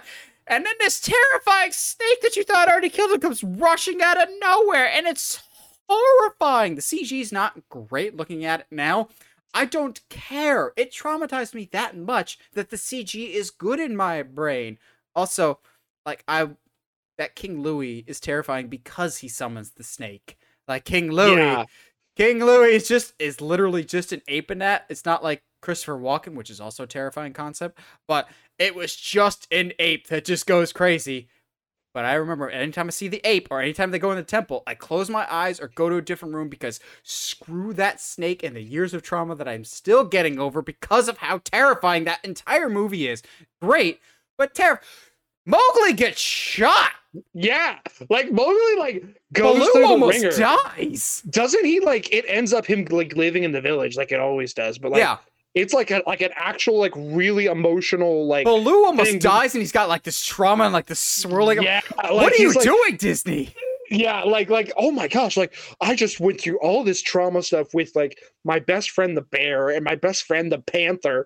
And yeah, now I'm gonna go like live in a village and like doesn't that ends up like almost getting the villagers killed or something like that. Yeah. If I remember right. And God, yeah, wow, memory unlocked. and it's again, Kitty, the young girl in that, is Lena Headey from Dread and Game of Thrones. No, It is. no. Hold on, I gotta. That There's cast no is way. so stacked. You got Lena Headey as Kitty. You got Carrie Ellis as the douche hunter. You got Jason Scott Lee. You got John Cleese. Josh is looking it up. Sure What is- enough, okay, what year was it? I think 1998 or 1999, maybe 94. 94. Oh, jeez. Dude, it got a digital remaster. Yeah, it was on HBO Max for the longest time for some reason. Gosh, yeah. Wow. That like Jason Scott Lee, Sam Neill, Lena Headey. Oh yeah, John Sam Cleese. Neill's in it as an Yeah. Indian guy. Yeah, like oh, that was weird. Freaking Carrie Ells, like that's God. Yeah. Oh wow. Okay. I might Josh have knows to, what like, he's watching and closing his eyes for certain scenes. hopefully, as a grown adult who's now seen some horrifying things via horror movies. Okay, that no, I'm when not I like, started getting ooh, a CGI snake. when I got into horror movies in college, I was like, okay, I can handle scary things now. I'm gonna look up the YouTube clip of the snake from Jungle Book and see if it still terrifies me. And I actually got scared just looking it up, going, please don't be the thumbnail. Please don't be the thumbnail. It's not the It's not the thumbnail. What does it look like? thumbnail. I was like, oh, the CG looks so much worse than I thought. But my heart is still pounding because this snake, they treat it like it's Michael frickin' Myers with how much It build up does. and like They really do. like they Oh, build the man. snake up as the most terrifying thing. And oh god. That There's- movie, man. Oh my, wow. That movie still gives me trauma to this day. Gosh, dude. So many Core okay, memory okay. unlocked for Josh. Speaking of core memories, did you ever see the Thumb movies? There was all Holy these crap, Thumb Wars! yeah, Thumb Wars, and there was Come speak shooby dooby with me. yeah, the Indiana Thumb. It was like the oh my gosh, yeah, because they like did a parody of like Star Wars. There was one of Indiana Jones. There was a Batman one where instead of Batman and Robin, it's Batman and Blue Jay, and he wears this terrible costume. It's so funny. There's a Frankenthumb. Oh my gosh, Frankenthumb! Wow. Okay. Okay. Sorry. So for I those that- I remember the thumb thing because I remember it was maybe it was junior high. It was one of those class days. So it was in an actual classroom. Josh, you might not know what that is because you're homeschool. Wow. Okay. Screw you. So it was one of those just like nothing days. The teacher was looking for something to put Yeah, on, of course. and one of my classmates had Thumb Wars on DVD with him for some reason, and the teacher's like, as one does. "Yeah, I don't." He's kind of a weird kid. His mom drove without hands on the regular, and always freaked me the crap out. And so the teacher's like, this DVD says not rated. That means it's inappropriate for kids. To which my smart aleck butt immediately goes, that's not what that means. You're thinking of unrated. There's a difference between unrated and not rated. And I go into this whole spiel in front of the teacher of why Thumb Wars is okay to watch because not rated just means it hasn't been rated. Whereas unrated means it probably does contain some stuff that's not appropriate. It's going, haha, it's not rated. And then the scene with Thumb Obi-Wan and Thumb Luke happens of what they look at how they look at the hologram, and the teacher immediately turned it off and goes, "It is not appropriate." Going, I just told you it's not rated, not unrated. I didn't promise It's that. not my fault. You It's still his believe DVD. the I've never child. seen this movie. It's his movie. Blame him. He should know better. The Thumb Wars was so what like okay, so for those that don't know, Thumb Wars is exactly what you think it is. It's literally the entire movie of New Hope, just reshot with terrible CGI, and every character is a thumb with costumes on it, and they in annoying orange style, put a face on the thumbs, and it's like, and it's the what I remember Princess because Princess Leia, it's not Princess Leia, it's Princess Cinnabon, and she has giant cinnamon rolls on this, like actual cinnamon rolls on the side of her head. Gosh, man, that was crazy. Oh, I just like Josh I is just have a unlocking vivid all his memory. core memories tonight. Yeah, I have a vivid memory of them like going onto the Death Thumb and being like, "All right, rogue leader, check it out." Blah blah blah. They start, sounding off whatever, and one of them goes, "I'm naked," and then immediately gets blown up. I was like, "This is top tier comedy, bro. I don't know what this is." Man, God, that's the dark times in entertainment. That I know a lot of our audience probably grew up in this time period, but the mid 90s to the early 2000s were a weird time for entertainment, both musically and movily, I guess. you could make anything. The 98 Godzilla was allowed to happen during that time period. It's not that. That's a lot of fish. If you titled it something besides Godzilla and it was just another monster, fine. It's just a movie with bad CG. But as a Godzilla movie, even the people that made Godzilla, like Toho, was like, what did you do? You have Matthew Broderick, who literally has killed someone. But this might have been before he killed someone. Never forget, Matthew Broderick killed someone, and they kind of want you to forget about that. He probably has. Was it South Park that was just like, remember? No, it was Family Guy. That was just like, never forget, Matthew Broderick killed someone. And then they just like stopped the episode. And like, Family Guy. Gosh, Family Guy is like one of those shows. It did that all the time. Like, don't forget, Laura Bush killed a dude in a car accident. Like, they do that stuff all the time. Like, never forget. Oh man, my obsession with My Morning Jacket, which is a band, comes from like American Dad, because they have a whole episode dedicated to Stan getting high and listening to My Morning Jacket. And for whatever reason, my like teenager Josh resonated with that. Yeah, for whatever reason, I was like, as someone who has never done weed in my life, and I've never had done weed in my life, yeah. It's the rebellious homeschooler in you. Yeah, absolutely, yeah. Because vicariously. Statistically, homeschoolers never go off the deep end ever. That is not a thing that happens. Sure, PK. Yeah. Oh my gosh. Just like, okay, but we're talking about like core memories and like times that we like first saw things. And like, I have a vivid memory of like the first time I watched Lord of the Rings. Like, I was like 10, 11, 12, something like that. And like seeing the Mines of Moria scene for the first time blew my mind. And then like, I think that was like like, I was always into like fantasy and like knights and all that kind of stuff, but like, I think for me, like, that was the moment that was like, oh wow, like there's a lot you can, like, this big story is so cool, like, wow, like that troll really like looks real. And honestly, for to some standards, like today, the CGI is okay. It has not held up well, excuse me, that's not fair, because like a lot of the tricks, unless you know that the tricks are there, you don't really know that they're happening. But gosh, yeah, dude, my like, dad would point out, like, see how it looks a little different here? yes.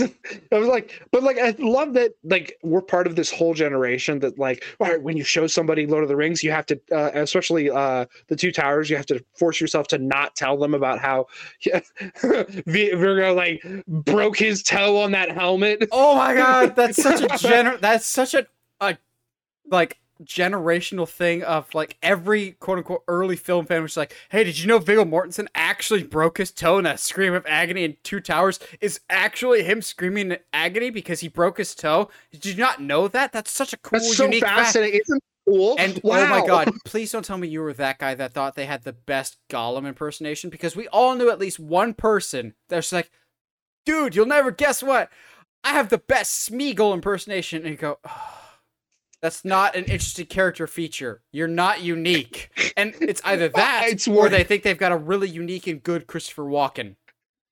So it was worse. Oh god.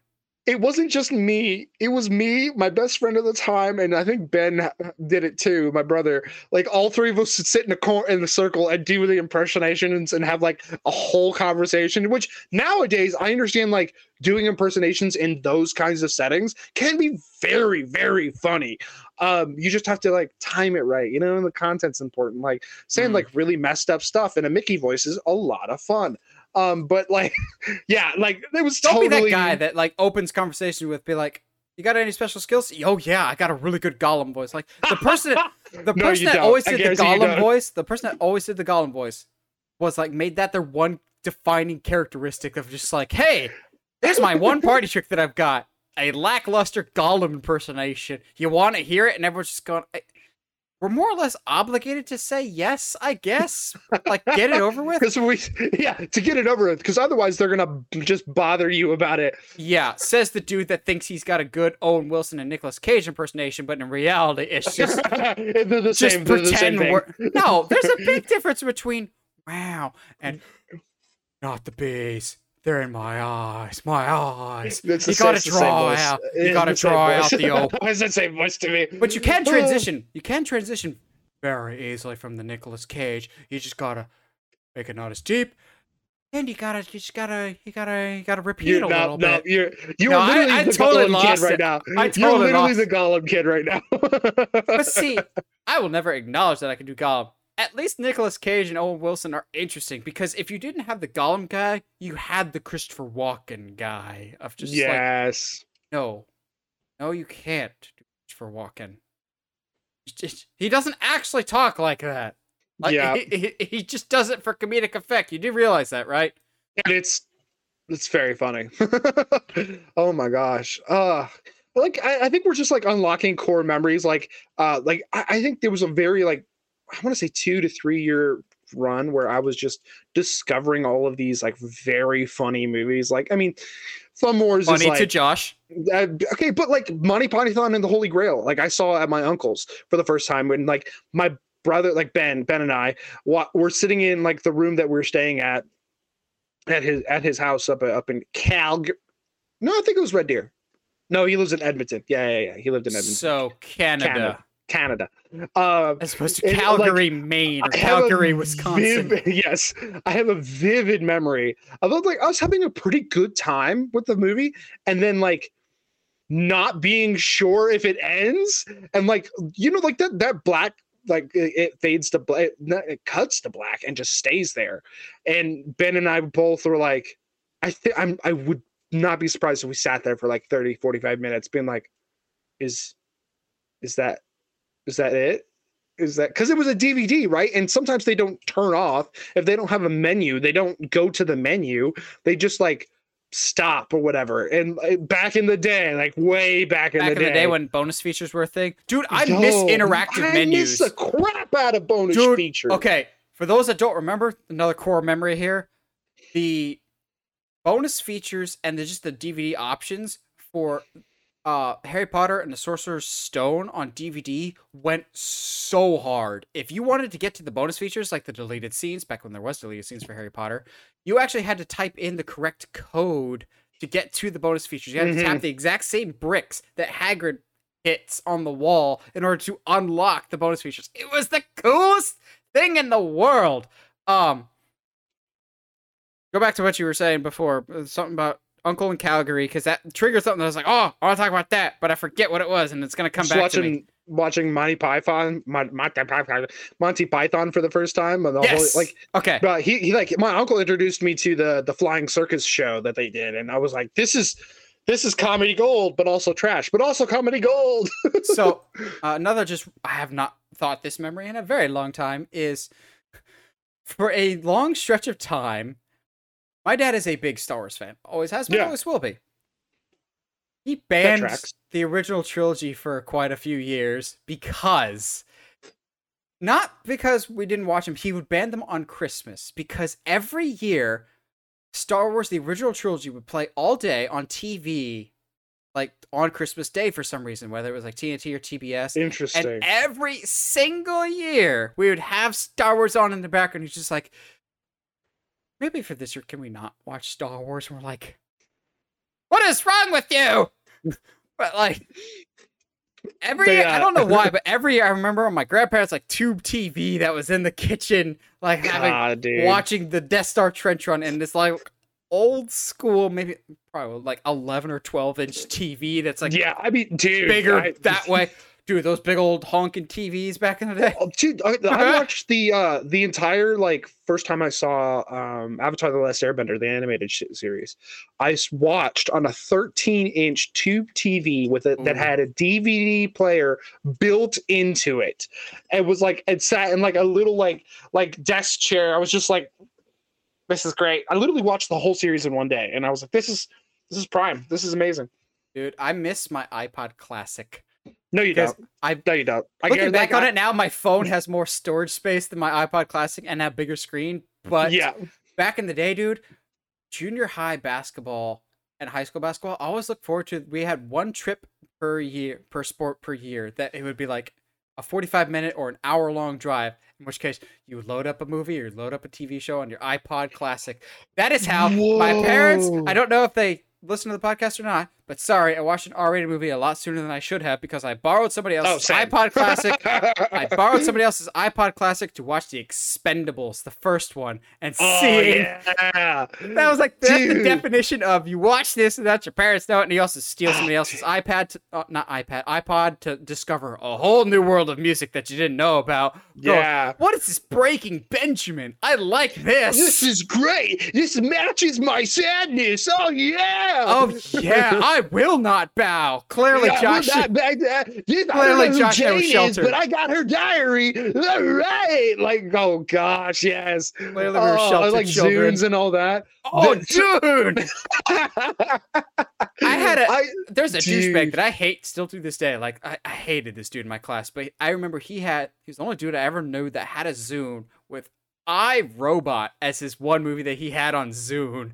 Just going, it's a good movie. I'm just like, iRobot. I have iRobot on my Zune, which is like the most 2000 sentence you can have. And the best line from iRobot: "Stop cussing, you're not any good at it." Bro, I have a vivid memory of being like, of watching iRobot and going, what is this kid from Holes doing talking like that? And all of us going on our high horse when Shia LaBeouf became a big name actor going, we remember him from his Holes days, you illiterate swine. Holes and even Stevens. We're fans before all of you Ben Wagner Transformers fans. Oh man, imagine being like, it's cast in Transformers and us being like, oh god, we were fans before this. Gosh, dude, that is so weird. We were back in the day of what was it? Back to the Mat, or what was the Disney Channel wrestling movie? Oh, jeez, I don't know. I didn't have no, that. He wasn't in the wrestling one. Zero from Holes was in that one. There's a Shia LaBeouf movie where he plays like a kid on the autism spectrum or something like that. It's like that's a throwback right there. I mean, that's What's Eating Gilbert's Grape, and that's Leonardo DiCaprio. What's Eating Gilbert's Grape? That's what I said. That's what the name of them. No. Is that? What's Eating Gilbert Grape, not Gilbert's Grape. Gilbert Grape is his name. Gilbert's Grape sounds like the VeggieTales parody. Yeah, that sounds about right. Which, okay, if we're talking VeggieTales, those Larry Boy movies used to hit so hard. See, okay, oh, dude. Okay, go talk about Larry Boy, and then I got something else VeggieTales related that only a select few people will know. I was way more like Larry Boy was cool. Like the Rumor Weed stuff. Rumor Weed was a banger, dude. Dude, absolutely.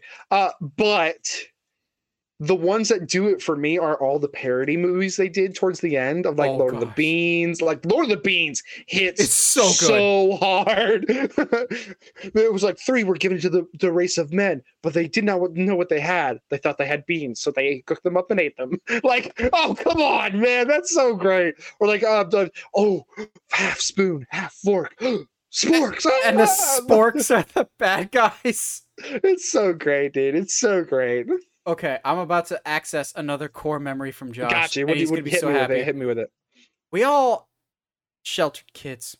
Remember VeggieTales, but more importantly, shelter kids.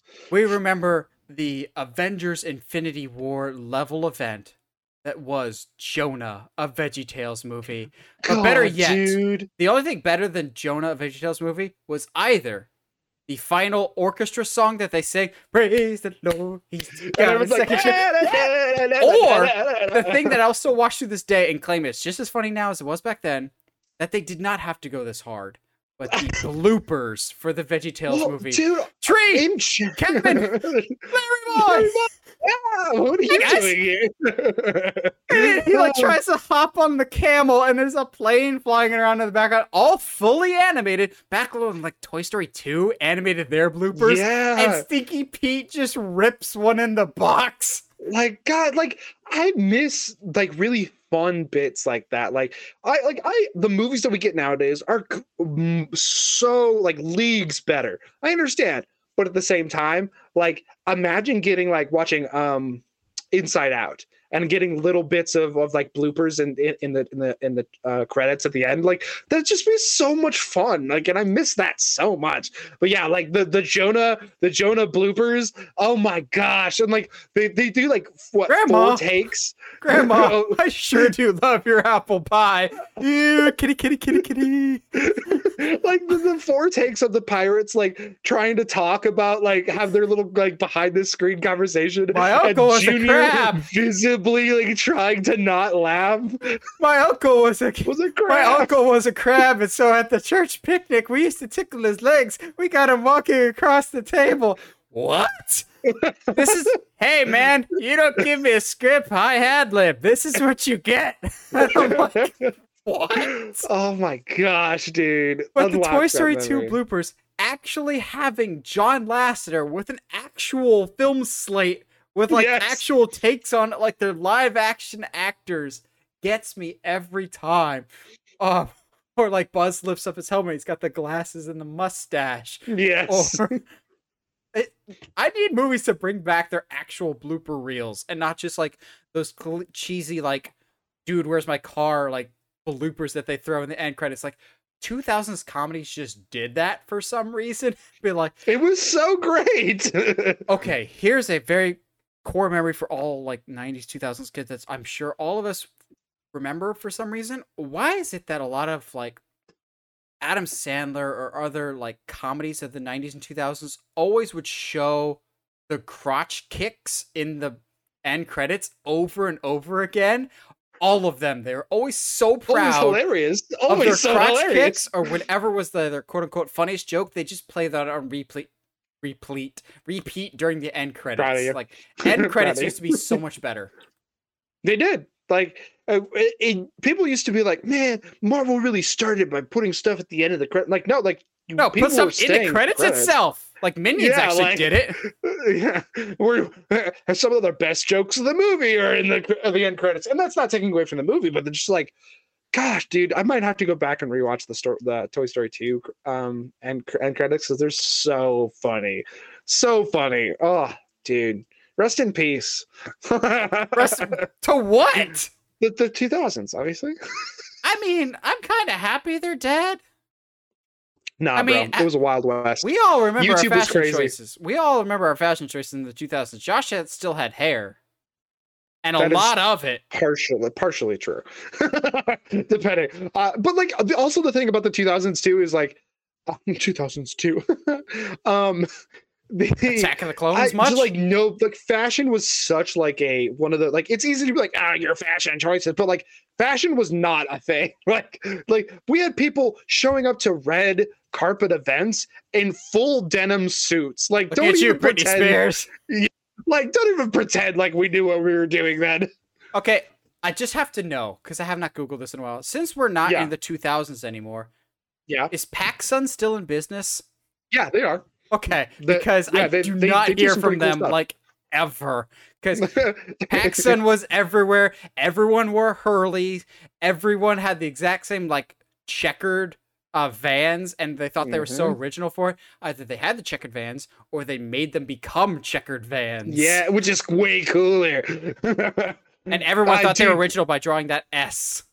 Dude, okay, so here's the thing. I was that kid, me and my friends, we had Converse. Like I was still a Vans kid, absolutely, but like we had Converse and you'd write on the big white part in the tip of your foot.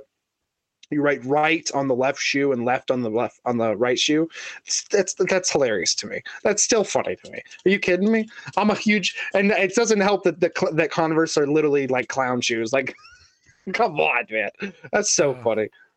What else? I'm trying to think. What other core memories are we gonna access today? I mean, I could sit here and like just talk about like the time that I was heading to a major basketball tournament with my family and friends, and the little TV that they had in the car, like the sound went out like halfway through the first time ever seeing Lost in Space with the guy that like the guy that plays Joey Tribbiani from Friends. He's in it. Yeah, the only movie that I can think of him in besides that one monkey movie.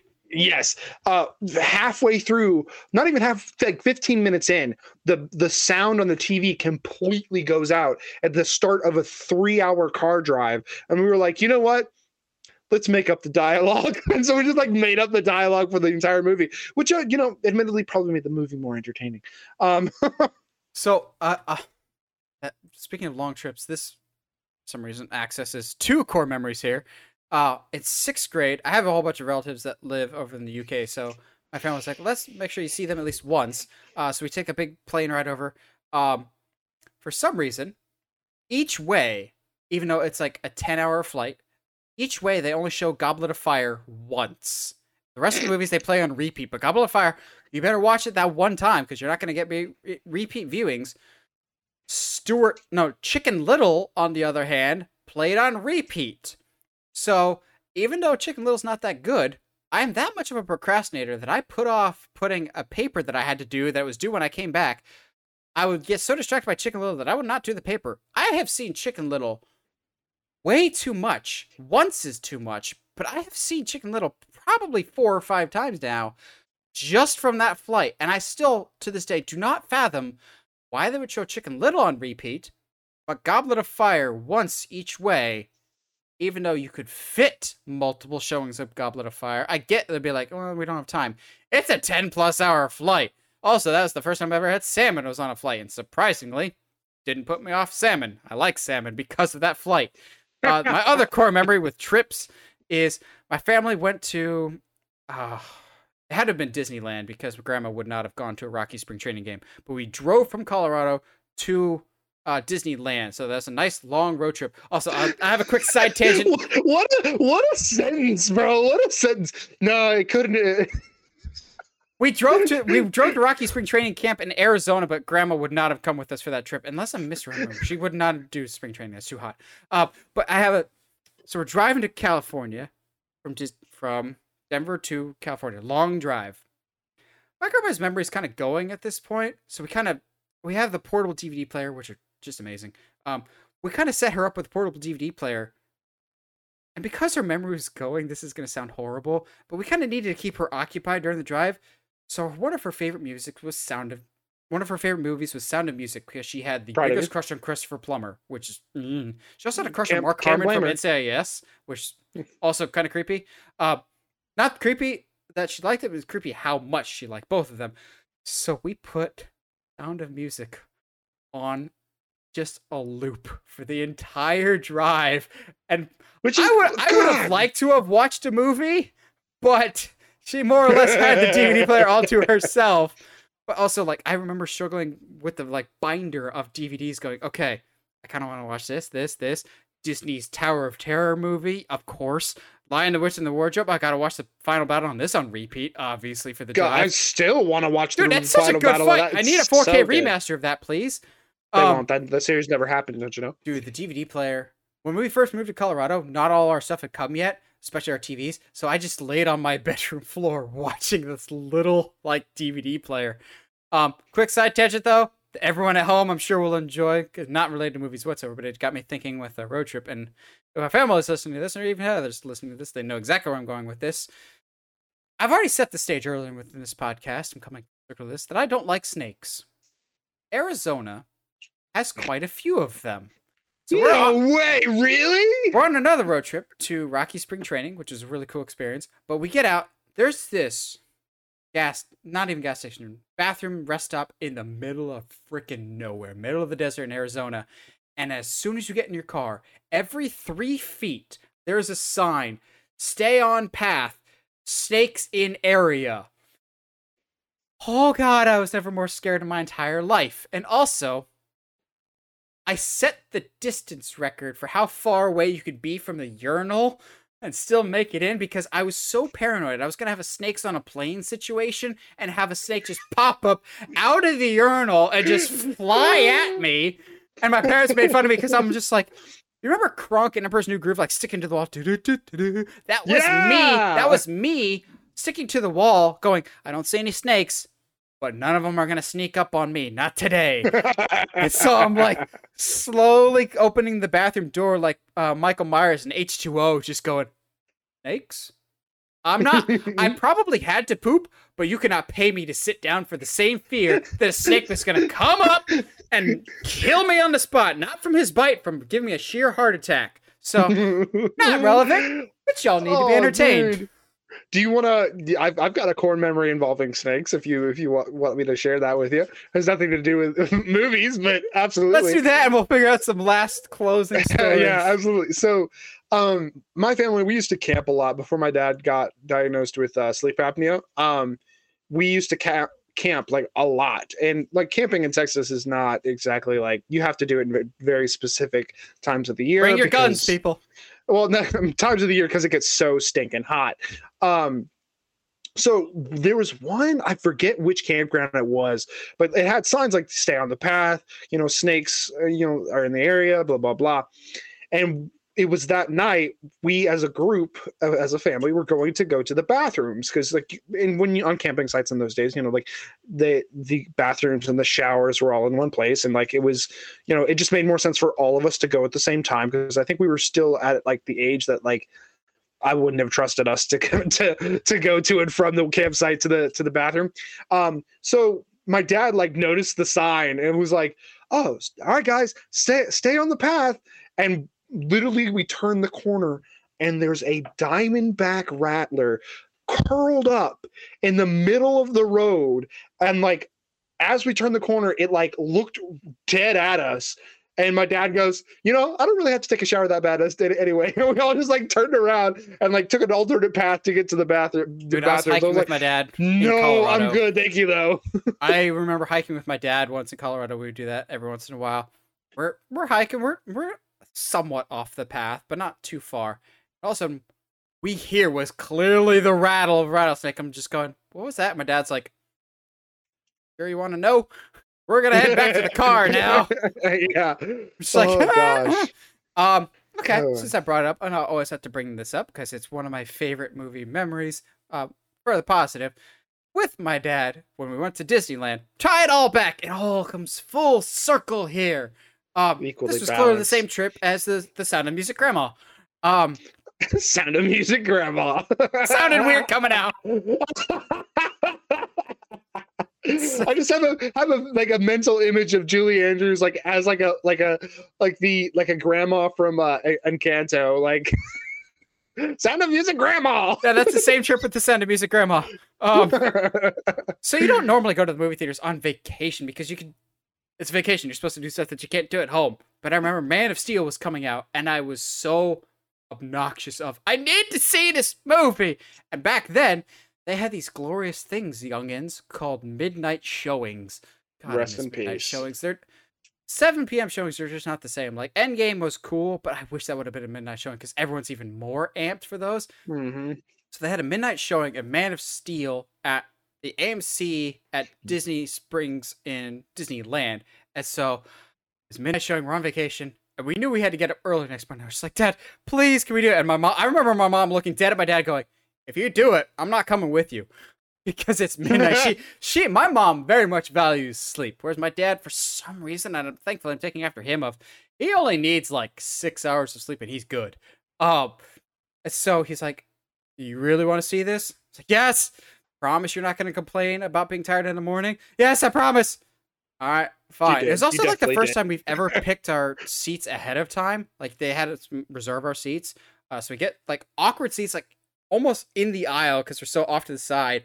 But it was so nice after seeing Marvel dominate everything from 2008 to 2012, all Marvel everything, seeing people with Batman and Superman shirts and Justice League shirts. I'm going, peoples! And I loved Man of Steel then. I won't say I soured on it, but I don't love it as much as I did that opening. I still really, really enjoy it. I think it's just a little disjointed. But I remember talking about my dad with it all that night. It's still one of my favorite memories that I have with him. And I've got a lot of great memories, but I think movie-wise, that's my favorite memory with him. I remember talking about whether it was right that Superman killed Zod at the end and having a big old debate about that for a while. And I'm still up in the air about it because Superman has killed before. He does not have a no-kill policy like Batman does. That being said, I don't think killing was the only option on the table in that situation. I think he could have done more to get Zod out of that predicament. I don't know. Fly upwards? But he couldn't fly, remember? No, he's not Tom Welling. Yeah. I am very much of the mindset that he's brand new Superman and hasn't really had to deal with stuff like that.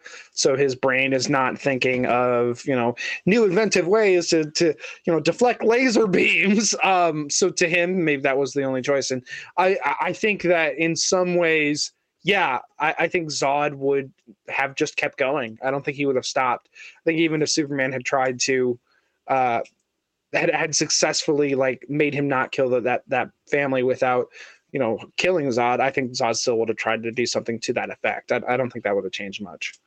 Fair. But also, to your point, no, I wasn't tired the next morning. For some reason, I was so amped from the night before. I was like, I'm probably running on 4 hours of sleep. I don't care. Superman. Now let's go ride the Matterhorn. It's so crazy though. The more I think about it, the more I kind of realize a lot of the movies I've seen that have core memories were all ones that I saw on trips. So Hot Shots Part Deuce, Airplane, Kung Pao. I have vivid memories of seeing those on trips, Boy Scout trips, obviously. Not my parents would not have showed me Airplane as a 14-year-old kid. But no, seeing those vivid core memories of gosh, it really is crazy that thinking about it now, Hot Shots Part Deuce, Airplane, and Kung Pao shaped my sense of humor, and I think you can even tell to this day it is very much my sense of humor. But it's crazy to think that something what would that be, an hour and a half? It's crazy to think that an hour and a half can have that vivid of a memory. I could tell you it was on a laptop in the middle of in between the front and passenger seat, and my buddy Austin was right there. Ben was in the back. Matt was was behind me, and we were all just laughing. And then once that was done, we hooked up Austin's his Xbox and played Halo in the car on the way there. So it was God, I have such a vivid memory of trips and maybe that was we didn't really have podcasts and mobile gaming wasn't really a thing yet. It was, but we probably had Jetpack Joyride on all of our phones in Temple Run. Yeah, exactly. It was but up until we got a Nintendo DS, that first one, baby, and we had I have a vivid memory of sitting there back at Ben was in the seat in front of me and I was behind him. And we had a Guitar Hero for our DS, and so we'd sit there and play the same songs, and then try to get better scores. Oh, that was just cool. Just it was so such a weird a contraption to have to hold the DS in your hand and then have a pick for the touchscreen. It was weird. It was weird, but it was easy because there's only 4 buttons as opposed to 5. Yeah, exactly. Have to slide your hand. I couldn't imagine if they actually attached a an actual neck to it. Oh, that would have been crazy. But yeah, it was such a weird thing. But it's very interesting to me. A lot of my core memories when it comes to movies and stuff like that, it a lot of them come from traveling moments, which is very, I guess maybe that's not so odd for people our age, but I guess that doesn't sound right to people our world today anyway.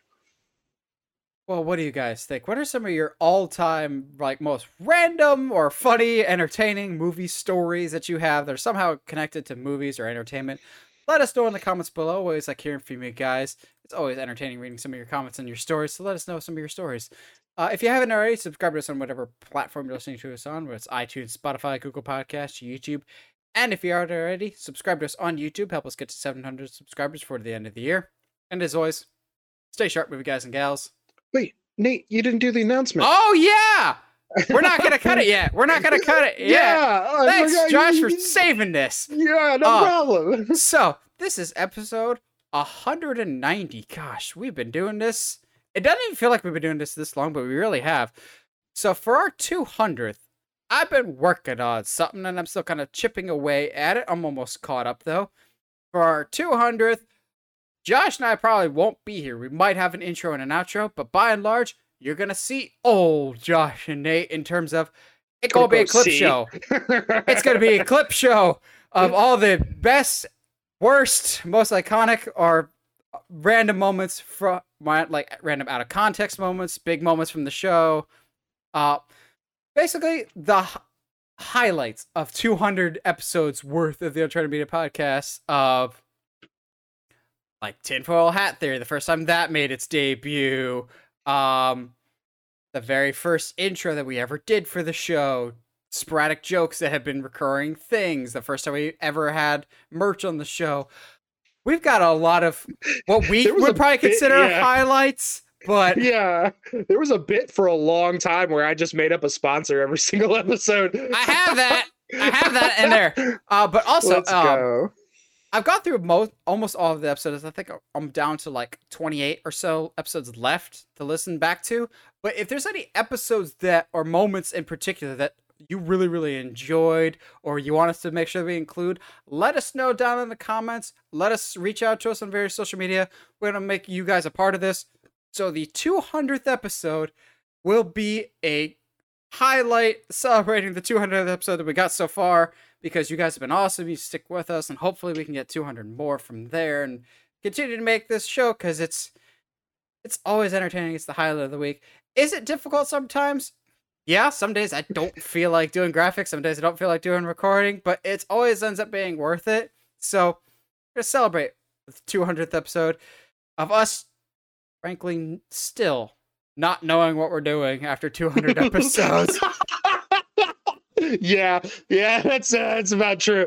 And I think even like when we quote unquote know what we're doing, I don't think we'll ever know what we're doing. Oh no, I'm purposely leaving in and not touching anything audio related so we can hear how much it's changed over the 200 episodes. Dude. So if you have best moments, let us know down in the comments below.